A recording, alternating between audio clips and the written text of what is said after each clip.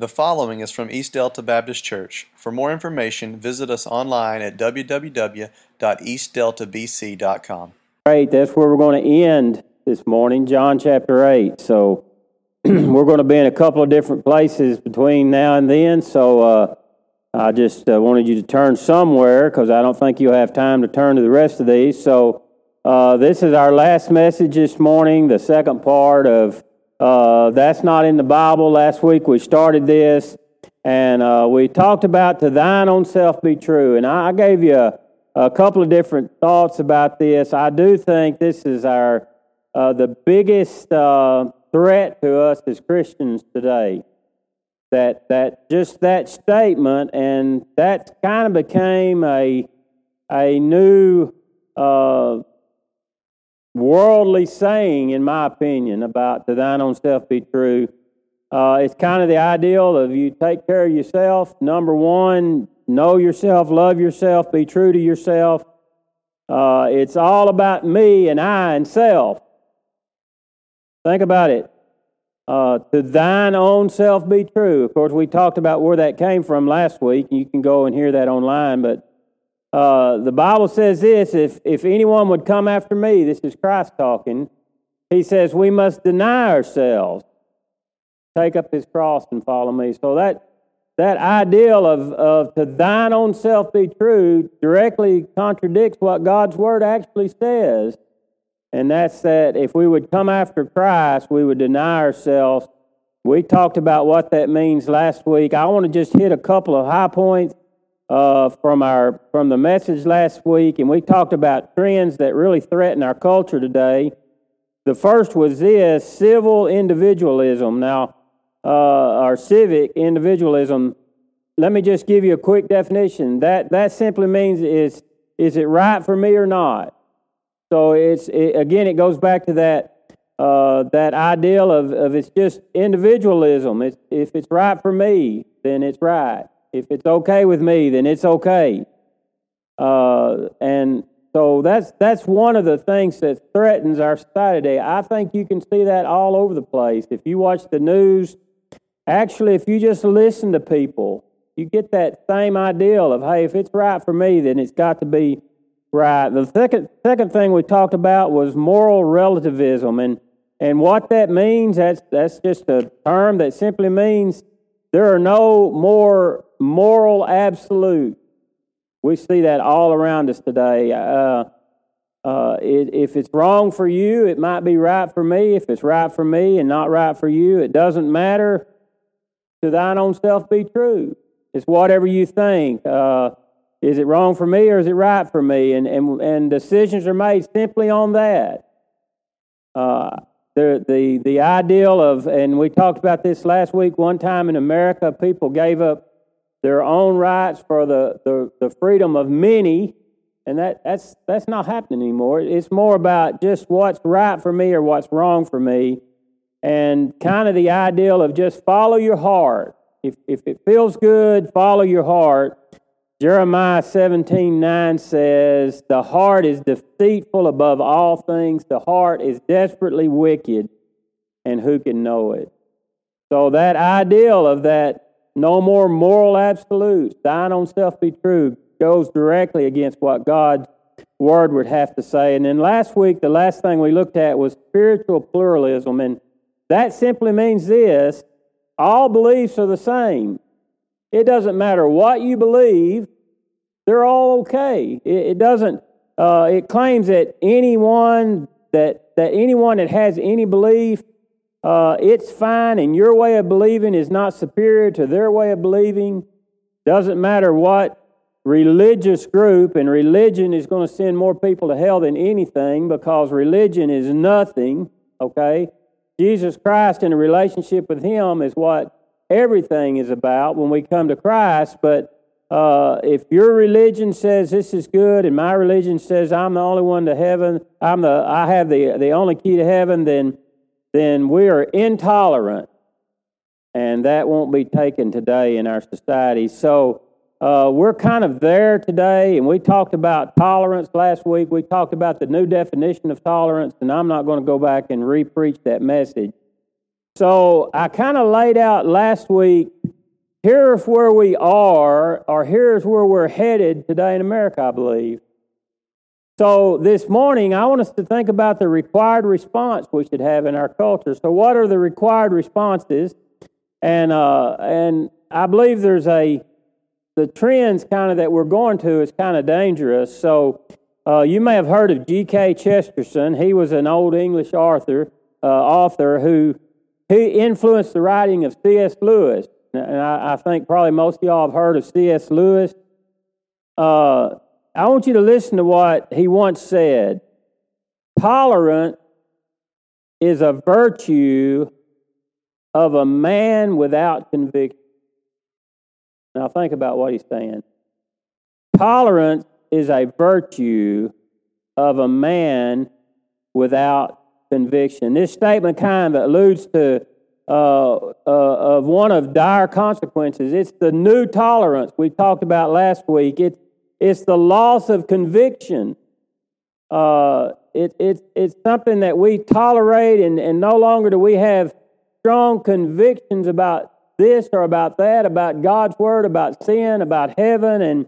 And I've said before, I preached a message one time about the sinfulness of sin, and kind of even in churches, we've kind of winked off a lot of sins and said, yeah, that's not that bad, and we can let that go. And that's the loss of convictions that we once had. So what are we going to do with this? And the psalmist asked the same question in Psalms. He said, when the foundations are being destroyed, what can the righteous do? When the foundations are being destroyed, what can the righteous do? When our moral and spiritual foundations are crumbling around us, they're being destroyed, what can we do? And we talked about Rip Van Winkle last week, and we talked about waking up. In church, we got to wake up. It's time to wake up. It's time to ask ourselves, hey, what can the righteous do in this time that we live in today?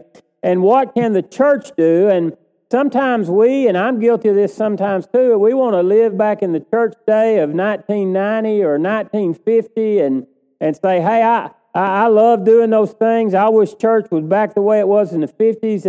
And I want to challenge you to wake up, because Rip Van Winkle went to sleep with these conditions and he woke up to a new world. Folks, we as Christians need to wake up. We need to realize that there are some things we can do, and there might be some different things we need to do, even if it's unpopular with us, that we might be able to reach some others. Now, understand this, I'm not talking about changing the message. Okay, the Bible says God's Word is the same yesterday, today, and forevermore. We'll never change the message. In this church, I pray that no way would ever leave here and say, well, that was pretty good, but it was all his opinion. I try to preach God's Word, because God's Word never changes. There's no errors in God's Word, and if we stay with God's Word, we'll always be right. But we got to figure out, and we got to reach out, and we got to think, what's our response to this culture that we live in today? I have some ideals this morning. First, we need to speak the truth even when it's unpopular. Christians, we need to speak the truth even if it's unpopular. I want you to think about this, and I don't want you to answer it, but have you ever simply thought this or said this? Hey, it's not my place to say anything. Somebody comes up to you and says, well, I don't believe this and I don't believe that. And you say, yeah, well, who am I to say anything? Who am I to give an opinion on that? You're a born-again Christian, and you know what? You have the truth. We have the truth, Christians, and we got to speak the truth even when it's unpopular. We can't simply come up to say, well, to thine own self be true. If you believe that works for you. When we start doing that, we're falling into this new culture. Hey, I can accept that. If it feels good, do it. To thine own self be true. Dr. Francis Schaeffer, he addressed this question. Listen to what he says. If there are no absolute moral standards, then one cannot say in a final sense that anything is right or wrong. By absolute, we mean that which applies to all people, that which provides a final and an ultimate standard. If there are no absolutes beyond man's ideal, then there's no final appeal to any judge. Between individuals, between groups, between those of moral judgment and have conflicts in moral judgment, we're merely left with conflicting opinions. If there's no absolute moral standards, we all are just left with conflicting opinions. Well, that's your opinion. Here's my opinion, and there's your opinion. And folks, our country was founded on the belief that there are some objective human truths. That's where our country was founded. Our forefathers, they understood there were some truths. They wrote in the Declaration of Independence, we hold these truths to be self-evident, that all men are created equal, and they are endowed by their Creator with certain inalienable rights. And that's what our country was built on. There are truths today. I talked about this one last week. Jesus in John 14:6 said, I am the way, I am the truth, and no one comes to the Father except through me. Jesus didn't say, I'm one of the ways. I'm one of the truths. I'm part of life. He said, I am the way, I am the truth, and I am the life. The original language actually says this, one and only kind of claim. That when they would define that word, I'm the way, the truth, and life, it would be defined this, I am a one and only kind of claim. I'm making this claim. I'm the only one that can make this claim. And Jesus, he didn't claim to be the way, one of the ways, one of the truths, one of the ideals about Christianity. He said, I'm it. I have the keys to heaven. I have the keys to hell, and I'm the way to God.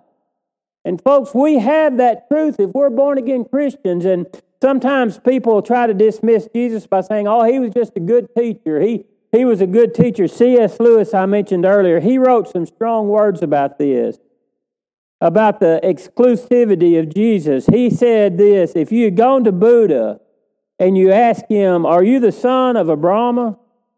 He would have said, my son, you are still living in a veil of illusion. If you had gone to Socrates and asked, are you the son of Zeus? He would have laughed at you. If you had gone to Muhammad and asked, are you the son of Allah? He would have first rent his clothes and then had your head cut off. If you asked Confucius, are you going to heaven? I think he would have probably replied, remarks which are not in accordance with nature are in bad taste. The ideal of a great moral teacher says that Christ says what Christ said about one of our questions. In my opinion, this is C.S. Lewis, the only person who can say that sort of thing is either God or a complete lunatic. He's talking about saying, I'm the way, the truth, and life. Only God could say that, or a complete lunatic, suffering from a delusion which undermines the whole mind of a man. That's in the book called What We Are to Make of Christ. What We Are to Make of Christ. But think about that. Any other religion, they don't tie themselves to God the Father and say, hey, this is the only way. They say there's other way. Tolerance says Jesus is only one way to heaven. Hey, you can have your way. If it's true for you, it's okay with me. Dorothy Sayers said, in this world, it's called tolerance, but in hell, it's called despair. The sin that believes in nothing, cares for nothing, seeks to know nothing, interferes with nothing, enjoys nothing, hates nothing, finds purpose in nothing, lives for nothing, and remains alive because there's nothing for which we would die for. That's where we are today when it comes to tolerance. Hey, it's nothing there. What is there to live for? What is there in the future? We live our life, we die, we're buried in the ground, and that's the end. What is there to live for there? Jesus said there's a way to heaven. Here's the second thing that we should do. This is another option. We can speak the truth in love.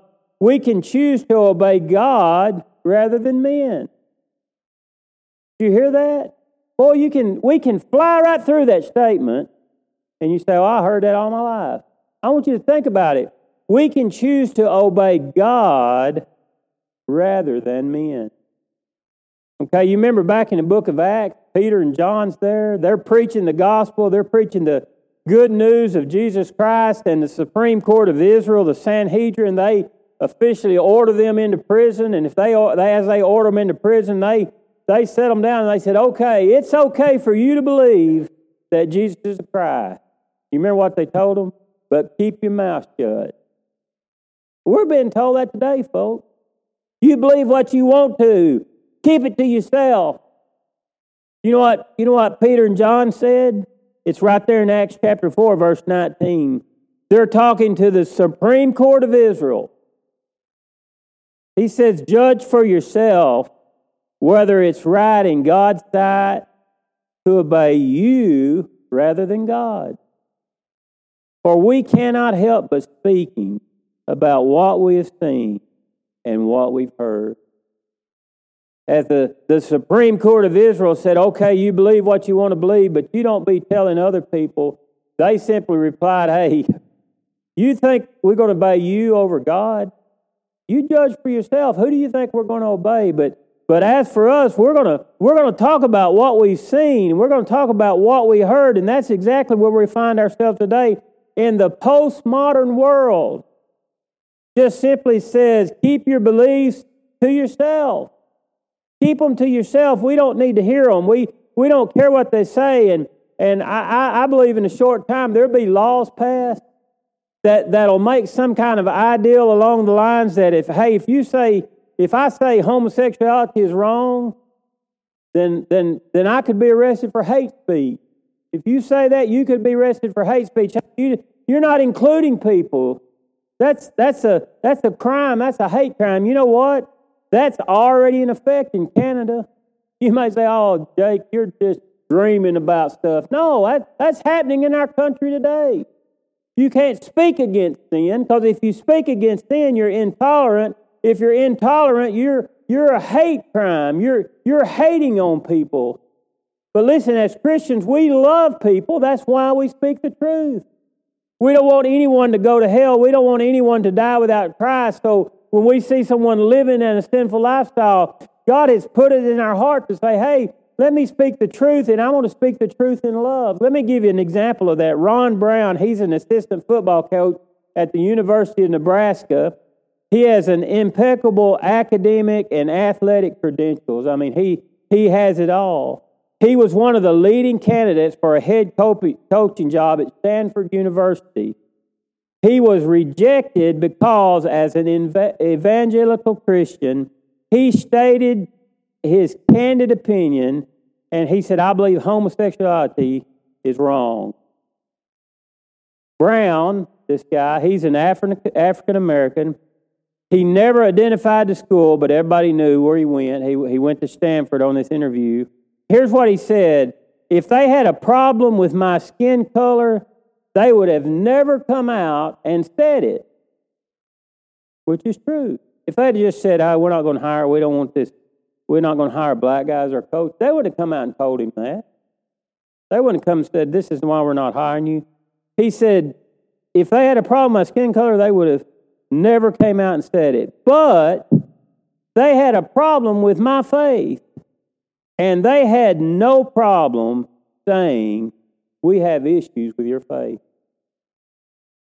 The school later issued an explanation that said his beliefs had to be considered in his final evaluation.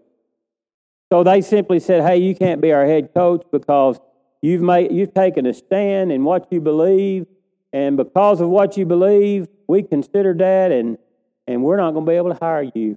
I thought about Tim Tebow. A lot of y'all know him. You know, he came in. I don't know if he's a good quarterback or he's not a good quarterback. He came in, I know, when the starting quarterback was injured through the playoffs, took his team through the playoffs, won games, took a stand for Christ, and he's not even in the NFL anymore. He's tried out for a few teams. He's tried out for some baseball, but he has literally been, he has verbally told the world. He told the TV, this is my platform. Football's not my platform. Football simply gave me a platform to proclaim Jesus Christ as the Lord and Savior. So what did they do? They just disconnected him. We don't want you to be a part of this anymore. You know, right here in Cooper, Texas, I don't want y'all to go and throw a big, huge fit. When I've been in the press box for probably 18 years up here in Cooper.